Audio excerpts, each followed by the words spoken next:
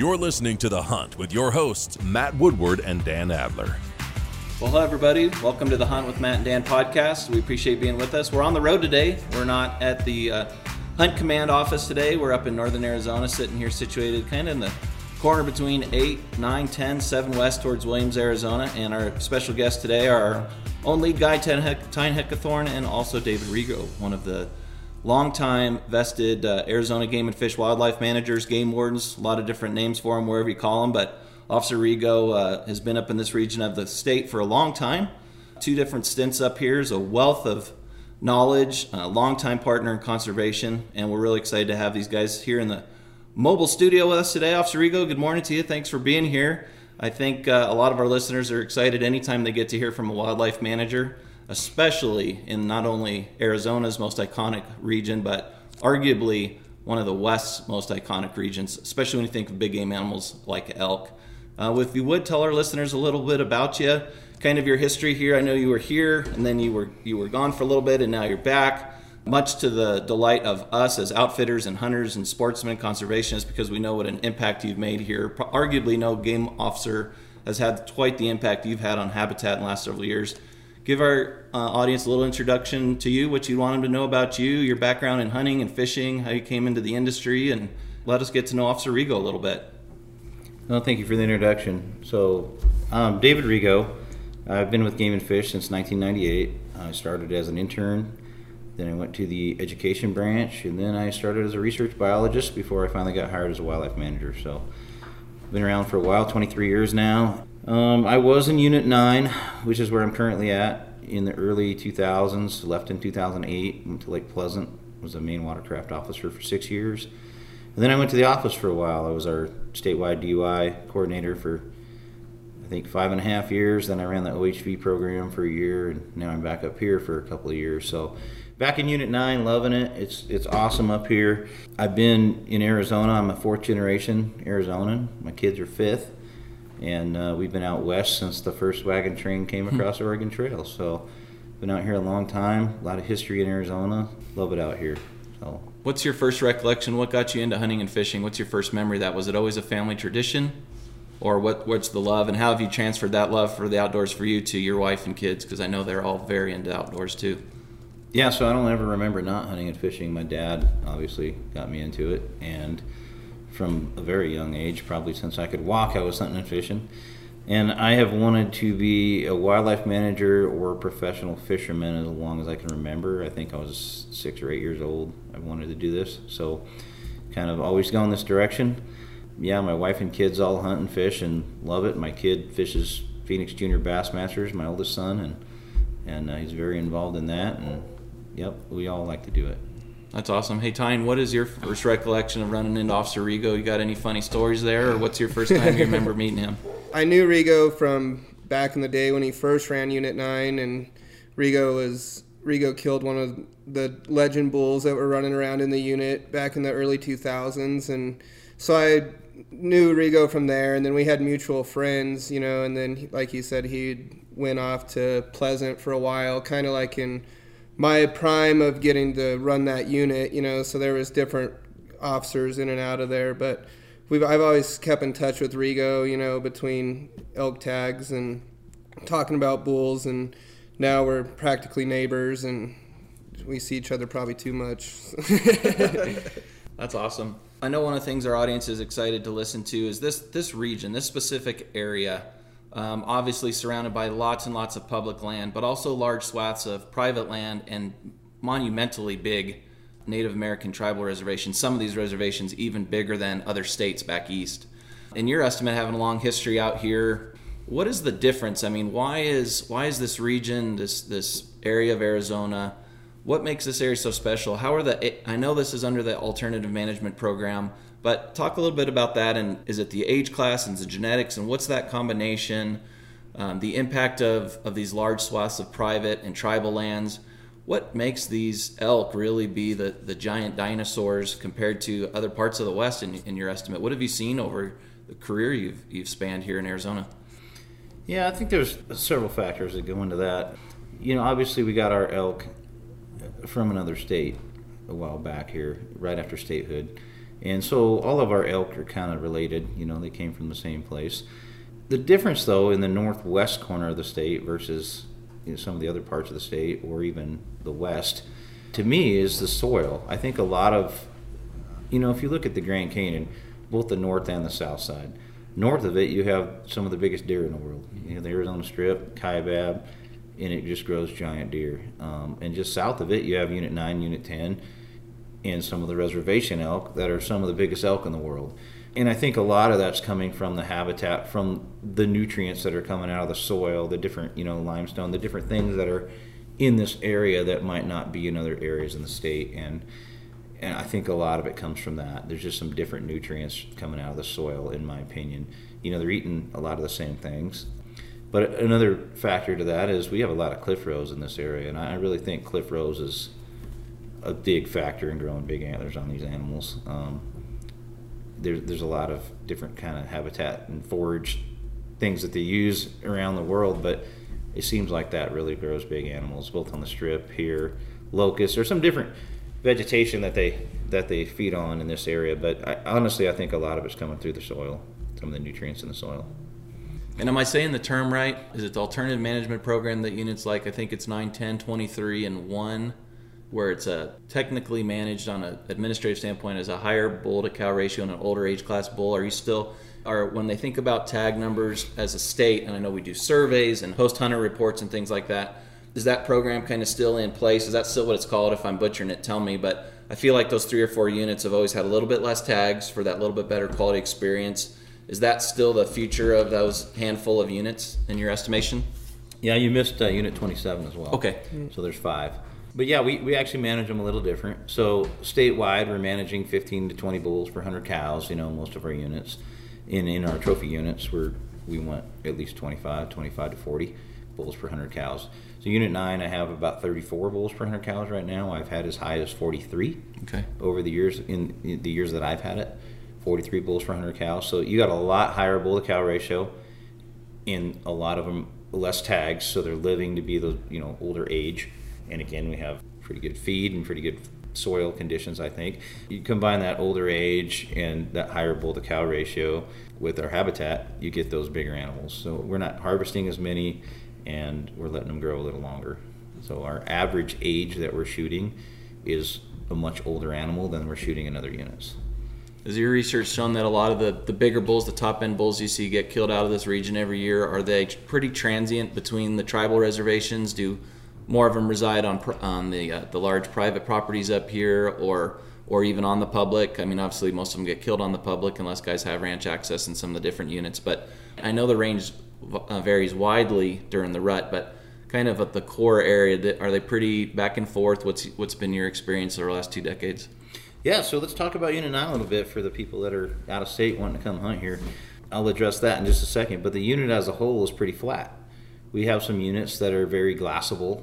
Unit 10, neighboring unit, is probably significantly more glassable and huntable for a lot of people than Unit 9. 9's pretty flat, so you're chasing bugles. There are some places that get up in glass. A lot of people don't know them. Sure. And a lot of it's just not as glassable, and so those elk live a little longer on the public land, I think, because they're just harder to kill. So Unit 9 is unique in that to the north of Unit 9 is the Grand Canyon National Park. It borders us. You can't hunt there. To the east and to the west, I have an Indian reservation. So I have essentially 3 places for those elk to go live and get to be an old age and not be harvested every year. So we do have some ingress and egress to and from other units and or off the reservation or the park. So those bulls do move around a lot. I'll have bulls up in Unit 9 that might come down to Unit 7 for the rut. They might move 50 miles to go rut. They move around a lot more than people think they do. And the same thing I believe the bull I killed that Tyne was talking about came off the reservation. That's where I think he came from, because I never saw him in Unit 9 that summer.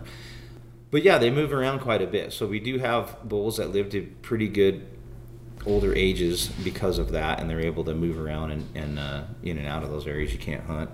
I would say, though, that most of those bulls are staying on public land the majority of the time because of the water. Okay. A lot of the water within the park dries up during the summer. There's only a few waters that actually have water. On the reservation, the waters that have water are going to be the ranchers hauling water and putting water in there. This area of the state, the Unit 9 area, 9, 10, some of these little small part of the state, the soil's a little different. The water goes right through it unless you've, basically bentonited the tanks, put some kind of a treatment into them and hardened them. A lot of the areas of the state, when it rains, some of the canyons will hold water. You little pockets of water in canyons and rock piles, and it doesn't really happen in Unit 9. It goes right through the soil. It might be there a week or so, and then it goes away. Sorry to interrupt you real quick. Am I correct in thinking that Unit 9 is one of the only units in the state with no springs or natural water? Did I read that somewhere? I think I read that somewhere, that there was no springs or something. I don't know if it's the only unit in the state, but yeah, I don't have any springs that hold water all year in the unit. So no natural In fact, right now I currently have 3 dirt tanks with water in them. And I have close to 60 catchments that we put water into, that we built, that we put water into. So as the summer is progressing here, the ranchers are actually hauling water. So I'm going to start having dirt tanks with more water in them because they're putting water in them. But as far as rain is concerned, there isn't any water out there. I think the last I checked, we were 11 inches behind in rainfall, which is a pretty significant amount of water that we don't have on the landscape. So yeah, there's not much water, and I think because of that, the water that's up there is water we're hauling, and it's on public land, so it's keeping those bulls on public land. Once it gets close to the hunting season, that September, that fall monsoon season, it starts raining some, and some of those bulls will start moving, and they'll move, off some, and some of them will go in the park and canyon. And for the most part, I think most of those bulls are huntable. Those food sources you mentioned earlier, how dependent are they on the rainy season and monsoon season? And you mentioned we're 11 inches behind right now. Where does that fall over the course of your career? Have you seen years where we were this far behind? Have you seen years where we were worse? Is this, kind of in your career up here, where are we sitting in that water, and how does it impact those food sources? Obviously, the tanks aren't going to fill up. The catchments aren't going to fill up. We're going to talk about the support that's needed to keep the water movement going. But specifically those food sources, and specifically what have you seen historically up here? This is 2021, depending on where you're listening and when you're listening to this podcast. Where do we sit in 2021 in terms of your 2 decades of experience up here from a water perspective? So obviously with our forage, it's extremely important to get rainfall.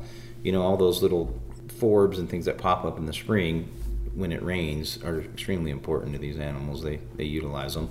And right now when they're growing antlers, obviously they need all the nutrients they can get. So those things are important. That being said, Unit 9's notoriously dry, even on a wet year. The rainfall, I think it's partly to do with the canyon.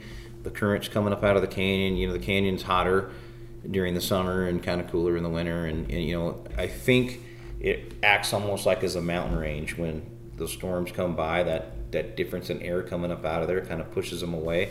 It's kind of what I think. I'm not a meteorologist or anything, but if you watch it rains in Flag, it rains in Parks, it rains around a lot, even up in Unit 10, and it kind of misses Unit 9 a lot, and it just goes right around it. And I think that the canyon has a big effect on that. It's the only thing I can really come up with, because there's only one hill in Unit 9, Red Mountain, Red Hill. Mm-hmm. Other than that, there's no mountains up there affecting that. So I think a lot of that's just current coming out of Cataract Canyon and into Grand Canyon that's causing surrounded by a canyon. Yeah. And so, but to answer your question, I have a lot of my vegetation that's dying. If you look down in the Lockwood Canyon area, which is the southeast corner of Unit 9, and that's where all the mule deer are migrating through in the winter, I would guess that close to 50% of those junipers out there are dying right now in certain areas, not unit-wide. But is that beetles or the rain? Beetles and rain, both, I think. Yeah. It's having an effect.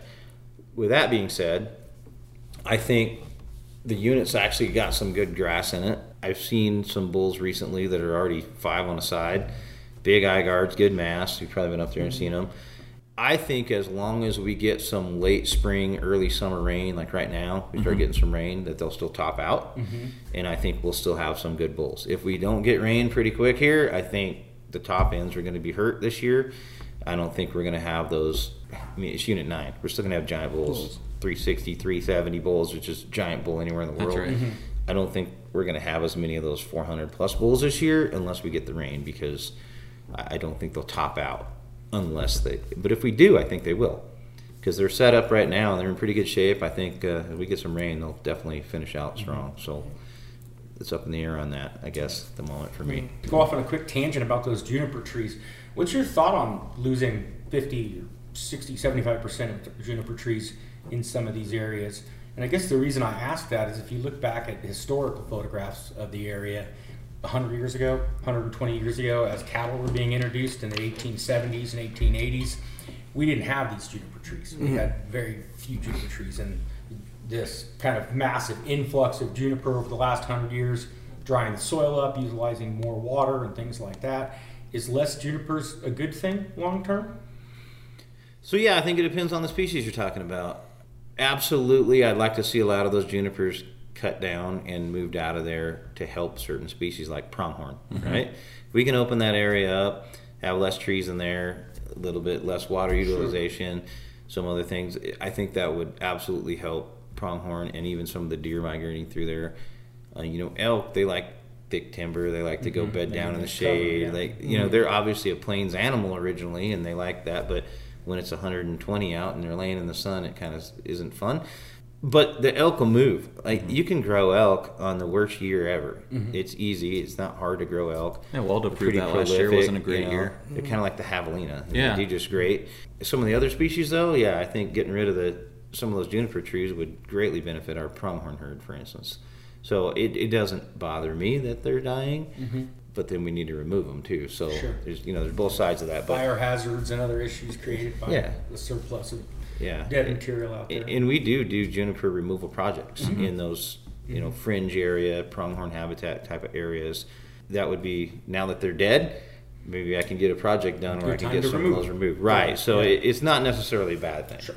But absolutely, the rainfall, I think, is starting to... And to Matt's point, that they are actually, for those that may not be native to Arizona, that is actually an invasive species that literally came with the cow droppings, right? As far as how I understand it is, we had junipers, and junipers are native to a certain degree, but we had a very small amount of them.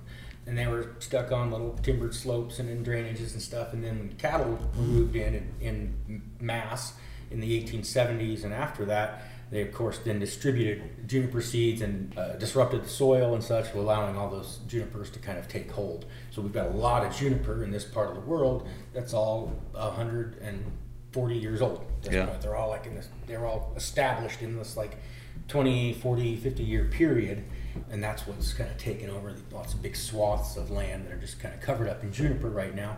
And good, bad, or indifferent, it is different than it was 100 years ago. So I didn't know whether that is a good thing or a bad thing or what, but the historic pictures out between here and the Grand Canyon, for example, was open grasslands, juniper dotted out there, and now we look at those same areas and it's solid wall-to-wall, shoulder-to-shoulder juniper.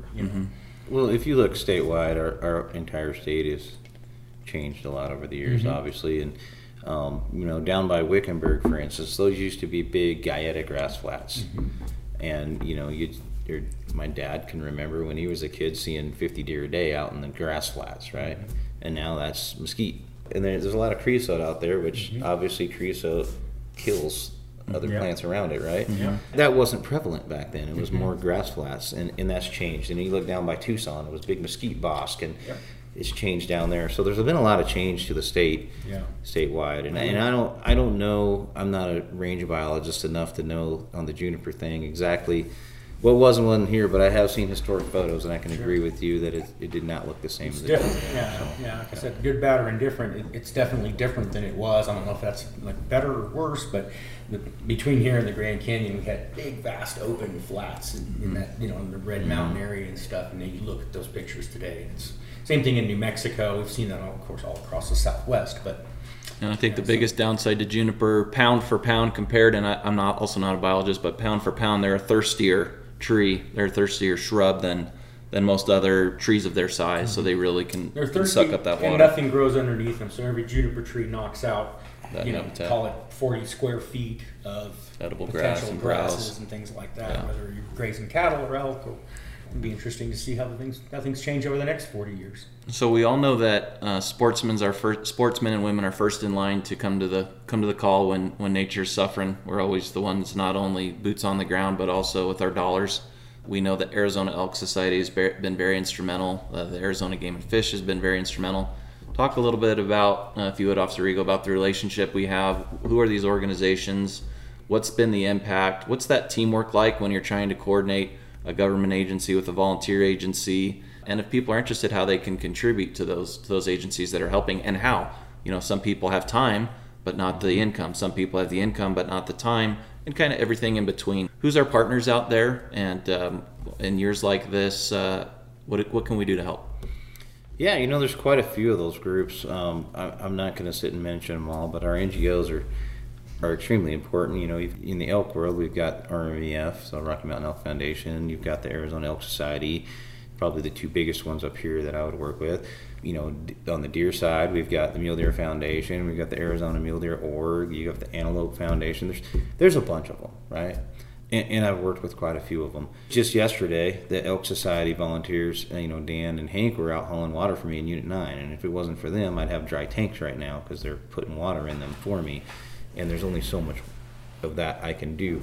We have 1,000-gallon water tanks, and each catchment holds 21,000 gallons. So you figure 60 catchments, I could literally haul water every day for the next year, and I wouldn't be able to fill them all 1,000 gallons at a time. Yeah. I have, for instance, Mathis, which is out in the Triangle, part of Unit 9, the northwest corner. It's about 20 miles of dirt to get there from the pavement. So when you're hauling a 10,000-pound trailer with 1,000 gallons of water in it, you're not driving that fast on dirt, and you've got to drive 20-something miles and then dump it and then drive 20-something miles back to get more. You're talking 3-4 hours for one trip. You might get 2 to 3 trips a day, 3,000 gallons in a tank that holds 21,000. Wow. So you do the math on that. How long? And 800 of it's getting drank that night. Absolutely. So if I tried to do this by myself, it just flat wouldn't happen. We'd have dry tanks everywhere. So it's extremely important that these groups have come to the table and helped out. And I have guys that are welding, fixing my fences when they get broken down by elk, cattle, or whatever the case may be, horses. I have other guys that are hauling water. I have people that, if you go onto the AZ Wildlife Heroes is what it's called, but you could just Google Arizona Water for Wildlife, it'll come up. But you can go on there, you can donate money if you have the money, because we average about $1 million a year in water, just putting water on the landscape. Last year we were close to 1 million gallons of water statewide, and I think we're going to be over 500,000 in Unit 9 this year. We've been hauling the entire year, even the spring. We never stopped. It's very important that these groups help. The antelope people, they're building fences, they're fixing wires so the antelope can go underneath them, and it's not, these low barbed wire fences. They're getting them the right height and smooth wire and doing a lot of work. And a lot of these organizations are fixing pastures for ranchers. They're going out, ripping down fence, putting in new fence, doing whatever they need to do to help out to keep access. So there's quite a few things going on. We need volunteers when we build catchments. I have 2 catchments going into Unit 9 that are already approved. I just got $110,000 to rebuild another one. And that requires a lot of work. You got to dig holes, you got to put these drinkers in, you got to bury the storage units, put up the aprons. So there's quite a bit of man hours that go into that. So a lot of that's done with volunteer work. People come out and help, and we get a lot of work done. So all that stuff's available. It's out there. Even as simple as, if you have a free day and you can help me by checking my catchments and sticking a tape measure in there and saying this one has 20 inches of water and that one has 15, that's a day I don't have to go out and do that. It saves me time. When I'm trying to check 60 of them, it might take me a whole week to check them all. And then it takes me several weeks to haul, and by the time I get done hauling, I'm checking them again. So just having somebody sending me that on occasion, I don't have to drive way over there because I know that one's done and this is what's in there. So we know, for instance, a tank holds 30 inches of water. Okay. Let's just say 30 inches for easy math. And you tell me there's 15 inches in there, it's half full because they're gravity fed. So if it's a 20,000 gallon tank, I know it has 10,000 gallons. It's very simple. So just as easy as sticking a tape measure in the deepest part and telling me this thing has 7 inches of water in it, I can easily do the math and say, okay, I'm good for a couple weeks because this is what I have. I need to order water now or whatever. That saves us so much time. And people tend to call me and say, hey, this one's dry or this one has 2 inches. Well, by then, it's an emergency because by the time we're there the next day or so, it's already been drank. I mean, they're drinking quite a bit at night. Like Tyne said, there's a lot of elk, a lot of deer. That's the only water up there. There's not dirt tanks to utilize, so they are drinking them down. So if you wait till there's an inch or two to tell me, then it's like almost too late. It's going to dry up by the time you get water to it. So yeah, there's a lot to be done that I could absolutely use help with. So if you guys want to get with any of those groups, they have volunteers. That'd be great. We also have volunteers at Game and Fish, a volunteer program. Okay. You can sign up for there as well, and we tell you what projects are coming up. I think the biggest thing you just took away, maybe you guys knew this, tell me if you did, but I've always just kind of eyeballed it and said, hey, I'm at this tank and my eyes are saying it's half, it's full, it's a third, it's emergency level. But heck, that's a great trick. So almost every hunter out there's got a tape measure in their truck. Find the deepest part of that tank and be able to say, hey, it's got X amount of inches, and that's where we're at. And is there anything else people can, when they're looking at a tank, eyeballing it, broken dams, broken pipes? I mean, are there other things that you'd like these guys out there? Because I know all these sportsmen, conservationists, they want to help. Like, I mean, is there? So that was a really good tip for me. Is there anything else they should be looking for when they're out there on the landscape? Yeah, absolutely. So one thing, the biggest thing I probably get is people calling saying, this tank's almost dry. And I'll go out there and it's like half full. But they're 54 inches deep, right? So some of the new ones. So that you look at it and the water's way down there, and the elk actually have to go down into some of the new ones to get to it. Yeah. But that's the design of it. But I go and I measure it, and I'm like, there's 10,000 gallons in here. It's not a priority. I need to go to the one with 2,000 gallons in it, right? So instead of just telling me this thing's empty, and then I'm like, oh man, and I fly out there the next day and I spend half my day going there to realize it's got 10,000 gallons in it. If you just told me this thing has so many inches, that it would save a lot of time and a lot of headaches, because we're literally chasing those ghosts all summer. And it's people eyeballing it thinking this thing's like dry, and it really has a lot of water, and they just don't realize it. But the actual perimeter fence is getting broken.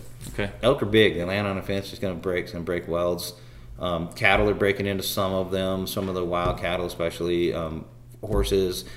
We don't want them in there. They're drinking their water, right? We want them to go drink the water that's being provided to them by the ranchers. So if you get to those fences and they're broken down, we need to know so we can get them welded. And obviously during fire restrictions, we can't do that. So they stay broken. We can only do so much, but when we can get it fixed, we need to. And then the other thing is the gates. I was going to touch on this and some of the issues in the unit, but there are people that are just flat lazy, right, in this world. And the ones that open a gate to walk 20 yards to look at the water and then leave the gate open and leave, that is incredibly detrimental. So I just had a tank go dry, south pasture, just went dry because somebody left the gate open and the cattle got in there. And it wasn't their rancher. Their rancher's the one that told me it was open, that closed it and got the cattle out. So thank you to him, right? Right. But it was probably someone looking for an antler that opened it to walk in there and then just left it open. Really? Like, for crying out loud. So I've literally had to start putting chains and locks on some of these so people don't open them, because otherwise they're getting drank. I mean, if you figure out how much water is getting drank a night by livestock, it adds up fast. So we, look how much the elk are drinking a night. Right. We need to not do that by being lazy. So that kind of stuff. If you see an open gate, close it. If you see broken fences, let me know so I can fix them. That's the kind of stuff I need to know. Do you guys have a problem with leaks? Because things break and end up draining the tank or anything like that? Or are they all pretty well built? Yeah, not really. They're underground for the most part, the Okay. piping, Okay. and so we don't really have a problem with the leaks. So leaks or busted the way all the new ones work is they're gravity fed. So the 20,000 gallons, most of them have, and then there's a pipe between them and the drinker that's several feet underground, and so it's not freezing or anything right in the winter. So pretty much, unless somebody intentionally got in there and messed with the tank, it's not going to break. We have a problem with the older style ones. So halfway, some of these tanks that have floats on them, that's what we have a problem with. Bears will get in there and break those floats. People, halfway's notorious for being dry. Overflows every year too. Well, if you go look at the float, it's almost always unscrewed and all the parts are laying there. That's not a bear. A bear is breaking stuff, right? Yeah. Someone unscrewing it is a person from town that's unscrewing it because it's been doing it for years. And I can't quite catch them. I don't know who's doing it, but that's a person doing that. And so Why would somebody do that? I have no idea. So last year we put 10,000 gallons in it. Yeah. And that week someone undid it and it was all on the ground a couple days later. So that's 10,000 gallons. That's a lot of work. It's a lot of money. That's now on the ground because someone messed with the float. So those are the ones. If there's any of the float systems and stuff that are you see a problem with or they're breaking, we definitely need to know because they just won't hold the water after that. But the newer systems is what we're putting in.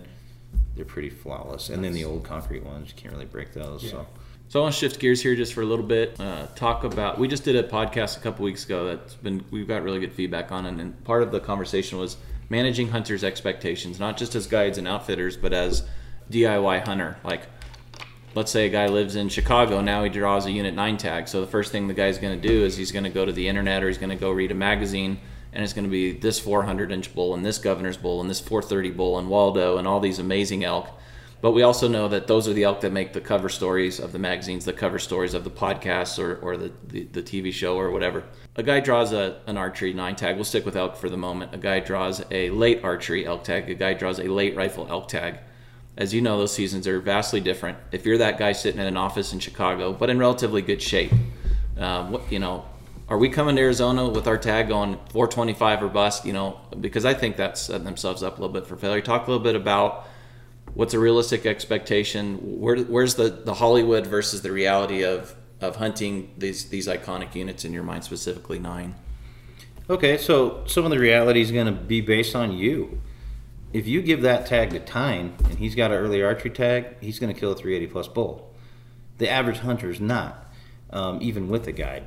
I think the reality, there was maybe 10 bulls over 400 last year, and I think they killed 3, including an auction hunter that was hunting before the season and an early rifle one. So it's not like you're going to come up here and just be seeing those every day and have a chance at all those. You need to listen to your guys. But I think a very realistic expectation is a 360 bull in Unit 9 on the early hunts. On the early hunts, you should be able to shoot a 360, 370 type bull with 2 weeks to hunt, and you're a good hunter and you know what you're doing and, putting in the effort. I think that's realistic. And I think a lot of people are shooting smaller bulls than that, 330, 340 bulls, and they're very happy with those. And honestly, anywhere in the world, that's a great bull. Yes, sir. We're spoiled up here, right? But I think, on any given year that you're hunting a 360, 370 bull with the chance at killing a bigger bull. Late hunts are totally different, right? Late hunts, the bulls go and they hide. They go in the thick stuff, they go in the canyons, they're hard to kill. They're broken. Yeah, that's another thing. The northwest part of the state, they're notorious for broken antlers. They might be huge, but they might be pretty lightweight and they break a lot. Yeah. A lot of the bulls last year we were hunting bulls that were breaking in the middle of the hunt. Yeah. So that's a frustration. But the late hunts, it's a lot different. The late archery hunt up here, if it snows and it's noisy and they don't have to come to water, that's a pretty tough hunt. It's a very low success rate at that point. If it's hot and dry, you're sitting water for days on end trying to get a shot at one. Realistically, I think a 320, 330 bull is a really nice bull in that hunt. I think you can kill a bigger bull. I think you're crazy to be passing up a 330 bull in a late archery hunt. I really do, even in Unit 9. The late rifle hunt, if you put a lot of time in and you scout it and you've done a lot of homework, you still have all those other guys messing you up. Mm-hmm. So my brother's kids had that hunt last year, and opening morning we had people park 50 yards from our truck and walk in right on us and start shooting at first light. Wow. So we were there first, and we were in the canyon, and all of a sudden there was people all around us, and when we walked back to our truck, there were people parked 50 yards from us. So you can't control those situations, and so after that first day they start getting pushed, things change, and it's hard to shoot a big bull on a late hunt. If you kill a really big bull on a late hunt, that's awesome. You either got super lucky or you're a really good hunter, because those are tough. Sure. It's so flat, as Rigo hit on earlier as well, there's very minimal glassing. So unless you've really done your homework to hike into a jungle of cedars to go to a pocket that is not visible from anywhere unless you walk in there, which there's not a lot of secrets anymore these days with all the technology, but like Rigo was saying, if you don't kill a bull on the first couple days of that late hunt, then it gets super, super tough. That's why these bulls are so big. They have a lot of hiding places, and they can jump that fence, and they're safe. So. I think Unit 9 is not one of the better late hunts. Right. I would much rather have a Unit 10 tag. Right. You can get on a hill, you can glass, you can find a bull. You have a way better opportunity to shoot a big bull in Unit 10 on a late hunt than you do in Unit 9, in my opinion. I get the call every year, it's like, I got a 9 tag, I got a Unit 9 tag. Do you have a November Unit 9 tag, or do you have a September Unit 9 tag, and a lot of the times it's the November phone call, and I'm pretty honest with guys on that hunt, and because it's tough. It's tough, and like we're pretty much gonna walk a lot, and we're gonna shoot a bull. We're gonna shoot a bull, but it's gonna be a quick thing, and if he's not broken, we're gonna be really happy, because it's a tough hunt. To where in September we're throwing rocks at 350 plus bulls, to get them to run off, to get on to the next one. It's a totally different ball game, I've told people before that either because it's not a unit on that late hunt where our in-house concierge application service actually applies to people, but when clients call us that have drawn it, I've often referred to it as in the absence of snow in the late November hunt, we're gonna turn that late general tags from a hunting strategy wise. It's almost gonna feel like an archery hunt. Mm-hmm. If you're not finding the bulls on one of the limited hills we've got, we're gonna be in there with what I call neck glass. We're gonna be in there with glass around our neck. We're not gonna have the tripods. We're gonna be going through the trees and through the thick stuff and trying to catch one moving or trying to catch one in the bed. It's a totally different experience. Mm-hmm. If you were to look in a crystal ball, which none of us can do you see this region and this unit maintaining the status, this alternative management program is clearly working, at least in my eyes? Is that would you say that's kind of the future of this part of the state for again, speaking about the elk? So, that direction comes from our commission. So as far as I know, they're not changing that anytime soon. I don't see that changing. When I came back to Unit 9, was looking at bull-to-cow ratio and some of the trends in the data, and there was quite a few more tags in Unit 9 when I came back a couple years ago than there were when I left for bull, and there was a reason for that. Populations go up and down and things change, but I cut the tags. I think I cut 160 bull tags that first year after I got back, between all the hunts, to try to get that age structure back up and the bull to cow ratio back up and some of that. So we're still definitely managing for that. And that's the direction I see it going right now, and unless the commission tells us otherwise, I don't see that changing. That's clearly up to them. So, but for now, that's the way. I don't think it's going to change anytime soon, and I'm definitely going to do my best to keep the age classed up and keep the better bulls in there and do what I can to keep it as a trophy unit. We've talked a lot about in the last 30, 40 minutes about elk, but obviously it's not limited to elk. You mentioned deer migration. In an elevator speech on the other species up here, what are you seeing? And I know I'd like at least one of those questions to be, have you seen the increase? Perceptually, I've seen an increase in coos deer numbers moving north. See a lot more javelina up in this part of the country than I did when I was in high school or college. What are you seeing as far as changes in the volume or critter content, however you want to phrase it? What are some of the other species that take up a lot of your time up here? Yeah, sure. So I've personally never seen a coos deer in Unit 9. I know some people that say they have, and I've seen some antlers picked up there that were clearly coos deer. There's probably some there. I've never seen one from the air or on camera or ever. Let's start with antelope. So there's a big misconception that Unit 9 is a really good antelope unit, and I think it used to be. And I remember, back 15 years ago, that the governor's hunters, some of them shooting their bucks in Unit 9. Yeah. Right now, I would say that it's not if you want a really big buck. I still have a good buck to doe ratio. My buck to doe ratio is 34 bucks per 100 does. So there's plenty of bucks. They're not very big in Unit 9. My antelope herd is way down, and a lot of that is just fawn recruitment. So my fawn recruitment's 7 fawns per 100 does, which is way below where we want it to be. Yeah. And you can't really manufacture that. You got to have rain. You got to have hiding cover, fawn hiding cover, so they live and don't get ate, by coyotes and other things. You've got to have some of the stuff that we don't have right now in this drought to be able to do that. But that's our new antelope coming back in to replenish our herd, right? That's what makes our herd better. And some of those are going to be bucks and some of those are going to be does. But without that recruitment coming in, there's only so much you can do for antelope herds. But anyway. On a whole, I only know of 2 bucks that were over 80 inches last year in Unit 9. And even there's one of the outfitters that has access to a very large private ranch in Unit 9. They shot a 79-inch goat with their client. That's all they could find, even on that big private ranch. So there's quite a few guys that are putting in with a very high number of points. I had a guy last year, I think he had 26 points. They got mad at me because I told him there wasn't a lot of big bucks in Unit 9. I was just trying to be honest. Right. And he got kind of mad at me about it because he used all his points for that unit. But I just want people to know it's a great unit if you want to come up and have fun and shoot an antelope. Success rate's pretty good. It's not a good unit if you're looking for some kind of world record or super giant antelope, because they're not there right now. Now that changes year to year. So antelope move to wherever it's green. If we get a bunch of rain, some of those unit 10 antelope show up in 9, some of the 7 antelope show up in 9.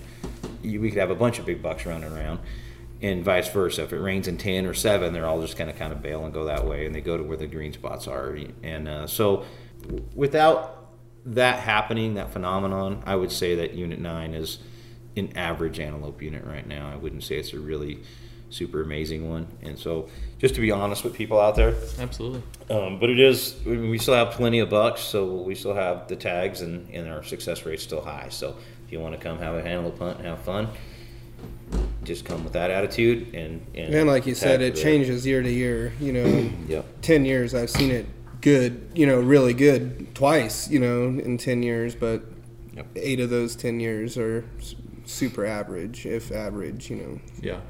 So let's talk about our mule deer. We changed some things this year. A lot of the units around the state closed their archery December. I was one of them.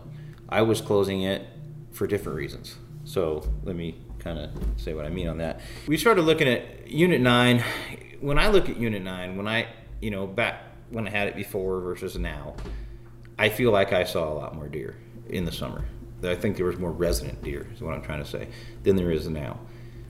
If you look at our surveys, which we fly in the winter when the deer are there because they migrate in, we have a stable population, and it looks like our population is the same or better than it used to be, right? It looks the same. So on paper, we look wonderful if you look year to year to year on population.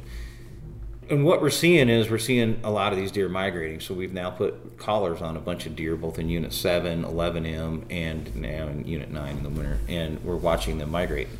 And they're definitely migrating in the spring and in the fall, back and forth. And a lot of the deer are going to these big burns down in Unit 7 and 11M. They're utilizing these burns. So I don't know if there's less deer or if there's just more deer going to other units during the summer. Because in the winter, there's still a lot of deer. So we used to think, they're hiding in the park or, whatever, coming off the res, but they're not. They're actually going back and forth to Flagstaff, like 50 miles. Wow. I have deer that have gone 80 miles. Wow. So looking at all of that, I also didn't used to have a winter archery deer hunt in Unit 9. It was introduced 10 or so years ago, 12 years ago. And when you start looking at my archery deer harvest, 80% of that harvest occurs on that December-January hunt. 60% of it is in December alone. So if I'm wanting to reduce the harvest on that migratory herd, which is, again, Unit 7, they only have an August archery deer hunt over the counter because their success rate's so high. We're above guidelines. We're in the 20% range every year, even with just having an archery hunt in August and not having December, January. Now we're taking that same herd when they migrate to 9 and then shooting them in 9, right? So we're like double tapping that herd. Right now, while we're looking at all this data and we're trying to figure out what's going on with this migration, don't want to do that, right? So we're kind of erring on that side of safety and going to shoot less of those deer and help the herd out and get that age structure up a little bit too. So I'm eliminating the deer hunt, or I did in Unit 9 for December, to save that 60% that was being harvested there, but it's that same herd that we're already shooting in 7. And then we have a late December draw hunt in 7. So we're really hammering this herd. And so we're just kind of reducing that pressure a little bit. And we're going to continue to monitor all this data and collar data and see what's going on with it. And hopefully make some changes in a couple of years here. Colby, the Unit 7 wildlife manager, and I, we're going to get together and we're going to decide what's best for the unit as a whole. And it might be that we treat 7 and 9 as one herd. Yeah.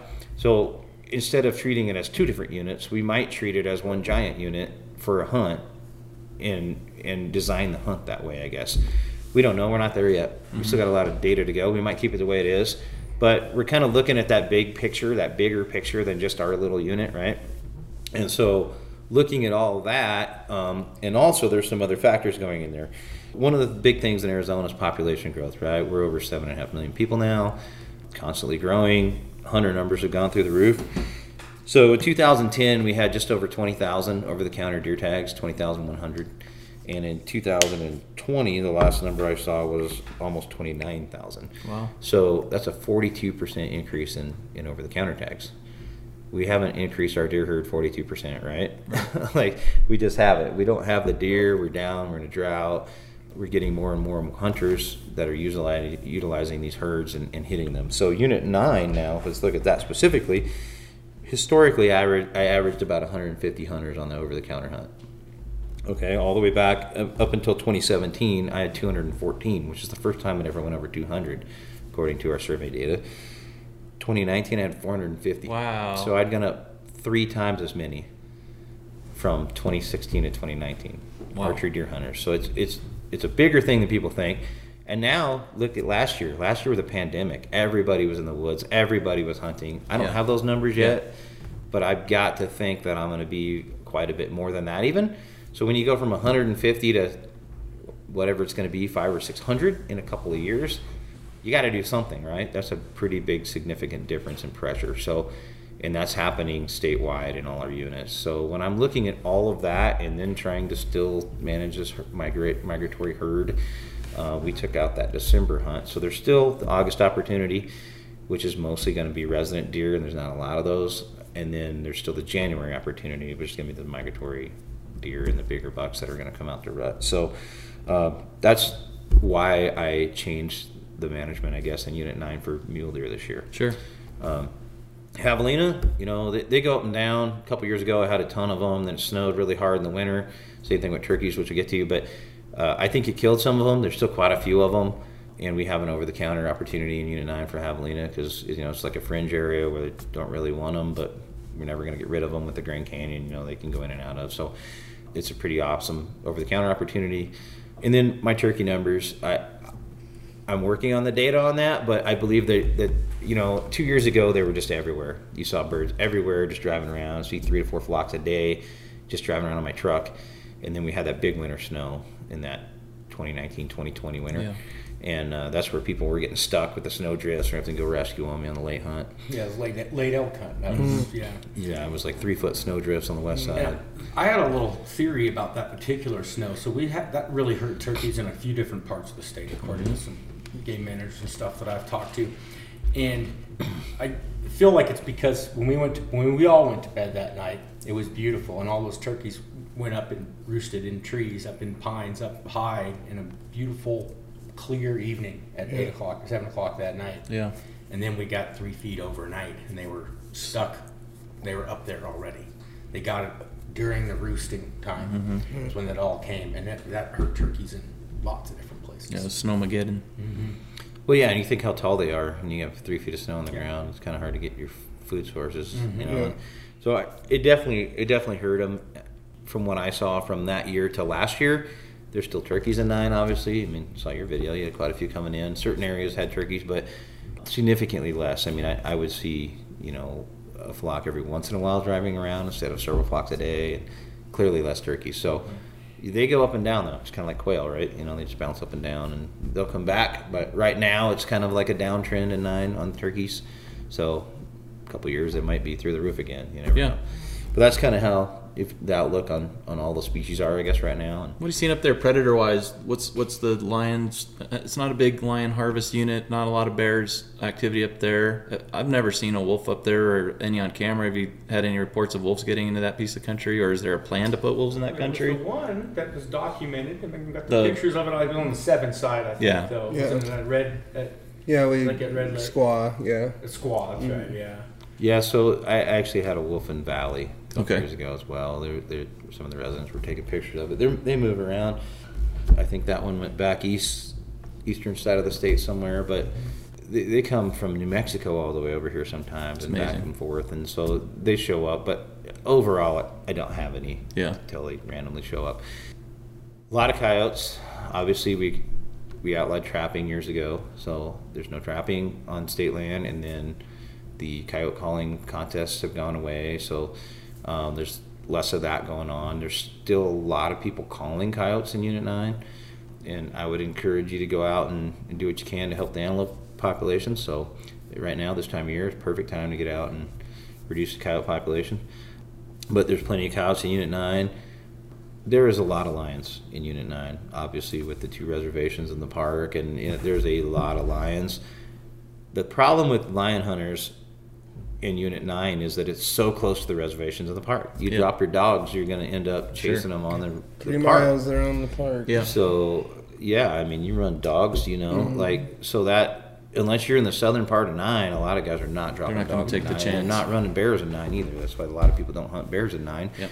Because they're up on the rim. And as soon as you drop dogs, you're only a couple miles from the park, and the next thing you know, you're in the park and you're getting yelled at, right? So Right. I would say the majority of lion and bear hunters are not going to 9. Yep. A few of them do, like down around the Red Butte country and some of that for lions. But, the bears, there's only a few bears, and they're in those certain areas along the rim. There's kind of isolated habitat. There might be 15 bears in the unit. I have to stop and think, but somewhere in that range. And they're all right up there close to the park. And so if you start dumping dogs, you're gonna End up in the park. You're not gonna have fun trying Yeah. to bear hunt in Unit 9. So they pretty much don't kill any bears in Unit 9 with dogs. Yeah.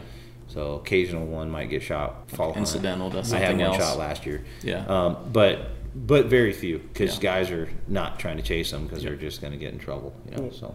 What are some other things you'd want us to know? We want to be respectful of your time and wrap here. What are some other things you'd want us to know, either about the unit or maybe some things? We talked a little bit about what sportsmen can do to help wildlife and partner up with these agencies and Game and Fish. Are there any recent changes that hunters may not know about as far as changes to commission rules, or are there anything like maybe some common violations that are? I always say criminals will always be criminals and good guys will always be good guys. But those good guys that are making the little, I don't mean to underplay it, but the little mistakes that they just didn't know about or didn't read about, or there's some really common things you've seen over the last few years where like hunters maybe should have known or didn't know, or some of these common violations that cause you grief or frustration, or citations that are just unnecessary, so to speak. What can sportsmen do to make your life easier in that aspect? Okay, so Unit 9 specifically, I would say one of the biggest problems I see is guys trying to hunt too close to the South Rim Ranch. You get down there in the low country during the late hunt, and they're literally shooting bulls out of people's private property. Oh, wow. So I'm getting calls on that, and so obviously you can't do that, right? So you need to stay north of there on the forest, and out of the South Rim Ranch is all private. The roads are posted private. Stay out unless you live here. Can't be in there. So Unit 9 specifically, that's probably one of the bigger problems I see. Overall, everybody makes mistakes. People make mistakes, right? The important thing that I want to tell the public is if you make a mistake and you do something, let's say you shoot a cow on a bull hunt, whatever, self-report.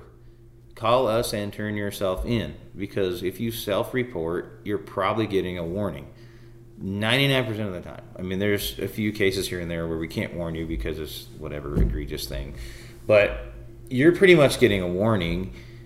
You're not going to keep the animal, because let's say if you shoot a cow on a bull tag, we can't let you keep it. We're going to take it. We're going to give you a seizure tag, whatever. You're going to be done hunting because you killed one.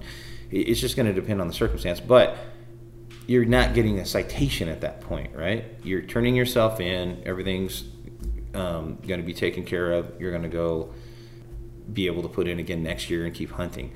Versus you don't turn yourself in. We figure it out some other way. You had that opportunity but didn't take it. Now it's not a warning. Now it's a citation. Now you're looking at revocation, not getting to hunt in whole U.S. essentially, because you didn't turn yourself in on what was probably started as a mistake, right? So if you make a mistake, own it. Own up to it. Call in. Tell us what happened. We're going to come out. We're fair. We're gonna treat you fair, and we're gonna do the best we can to just make that be a mistake, and that's the end of it, right? Everyone makes mistakes, so that's the one big takeaway I want to talk about there. Now, one of the biggest problems I see statewide, and it's also a problem in Unit 9 right now, is off-highway vehicle use. And what I mean is improper off-highway vehicle use.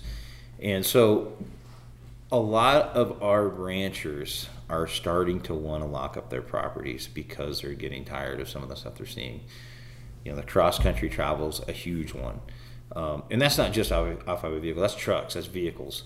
In fact, my late cow hunt in Unit 9 last year, there is a road to every little high spot on the west side of 9 now. Every little barely bump ridge that you might be able to glass off of. Guess what? It was cold last year. People didn't want to get out of their trucks, they're lazy, and they wanted to glass from the trucks, and it was cold, so they drove up to these high spots, and now there's roads.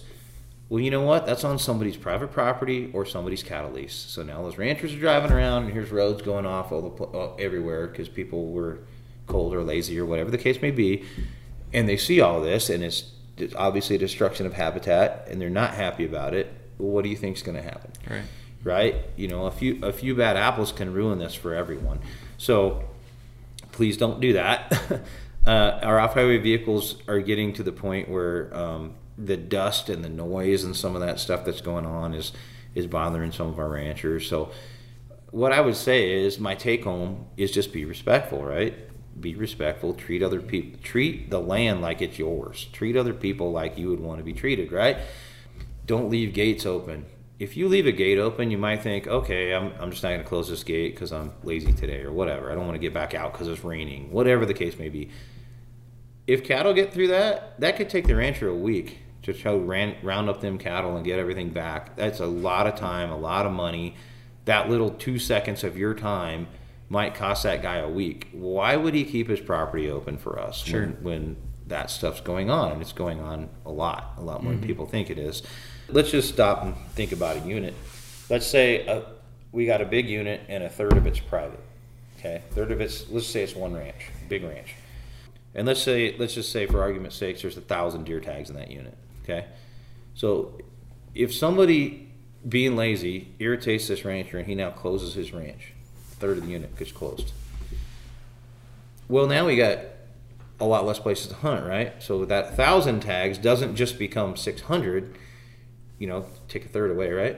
It doesn't just become 600 because let's say that ranch, even though it's a third of the unit, might be 60% of the deer habitat in that unit, right? The other stuff might not be usable. So now 600 tags went away, and now there's only 400 tags in that unit because this section got closed because someone wasn't courteous and ruined that. And one of the things besides open gates that I'm seeing it's like a pet peeve of mine, and I know it bothers a lot of the ranchers, and it's just not common sense, is the people driving around in the dirt tanks. So let me expand on that. We already talked about Unit 9, tanks not holding water.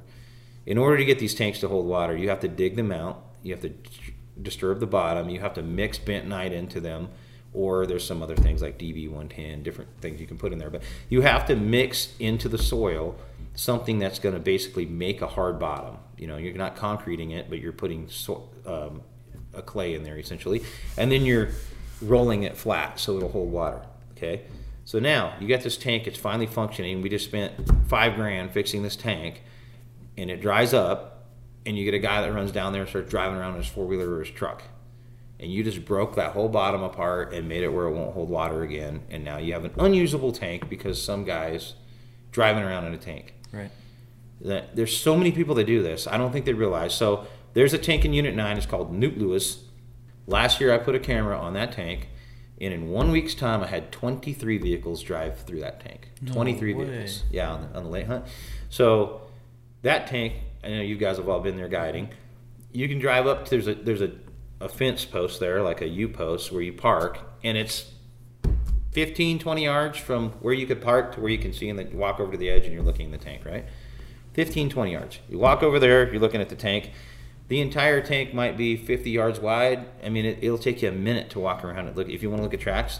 And these guys are driving down in there and driving in a circle around to look at whatever they're looking at and driving out. 23 of them in a week. What do you think that's going to do to the bottom of that tank? You think it's going to hold water? And so I see a lot of that. Antler hunters are notorious for this. They drive into the tanks and drive around, look for antlers, and drive off.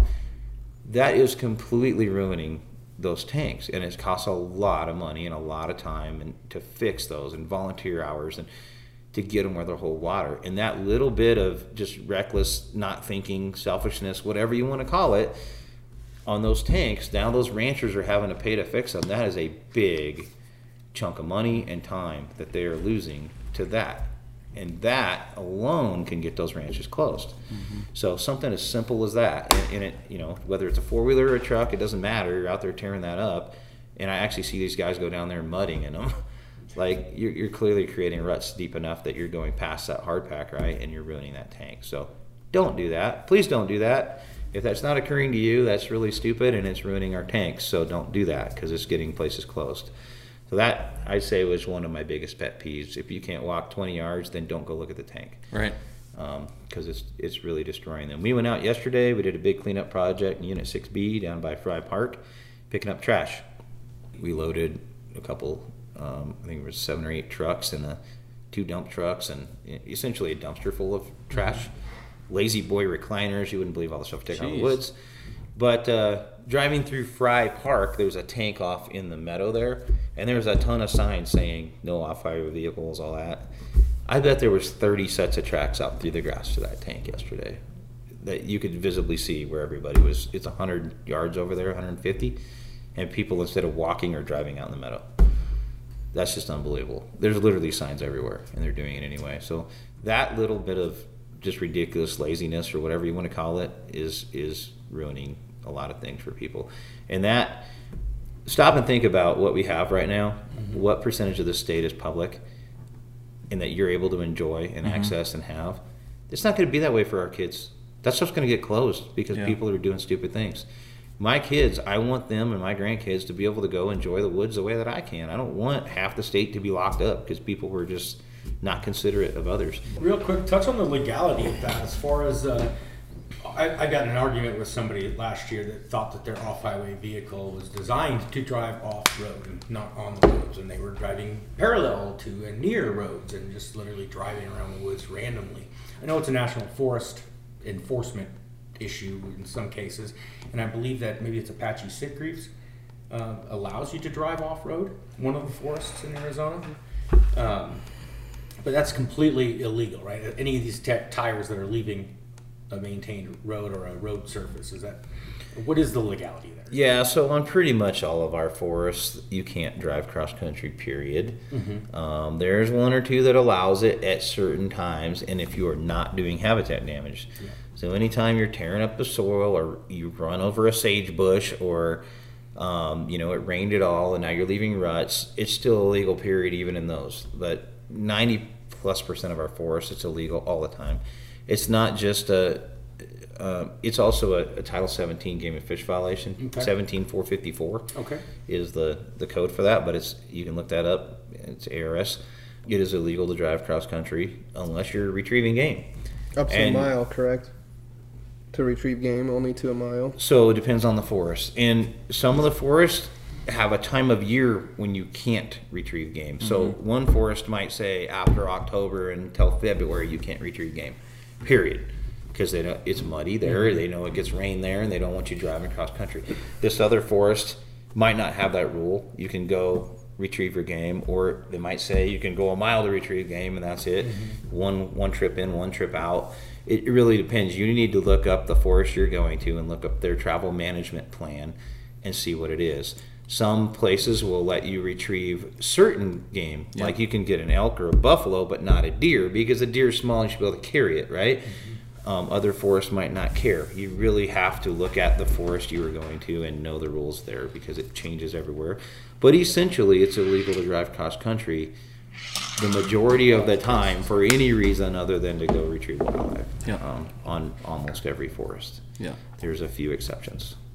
Anything else you want our listeners to know about you or about ongoing things? I want to make sure that any of our listeners to the Hunt with Matt and Dan podcast that have been inspired to do call to action today, think about the Rocky Mountain Elk Foundation, think about the Arizona Elk Site, think about the Arizona Antelope Society, think about the deer organizations we've got within the state. You can get involved, whether it's helping on a project, donating your money, just hanging out and being a mentor in some of these volunteer camps. There's a lot of ways people can get involved. Any closing comments from you, Officer Rigo? Anything you'd want everybody to know, or anything we didn't cover you'd like to cover today?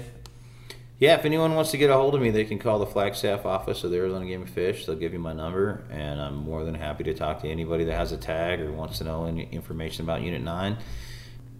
Other than that, if you can help out in any way, donating water to wildlife or helping out with your time, volunteer hours, anything like that, it would be greatly appreciated, and we could definitely use it right now. Awesome. Well, big shout out to our guest, Officer David Rigo, Game and Fish. Did not have to do this. Very generous, very busy guy, getting ready to go to Alaska, I think, in the next 24 hours. Very generous of him to donate his morning to us. Big thanks to our right-hand guy here, Tyne Heckthorn, coming over and contributing today. And we always appreciate listening to the Hunt Podcast with Matt and Dan. We'll be back on the radio with another one here before too long. And thanks for listening. Have a great day. The Hunt with Matt and Dan is brought to you by Zero Outfitter Fees, the Wild Sheep Foundation, and Diamond Property Group.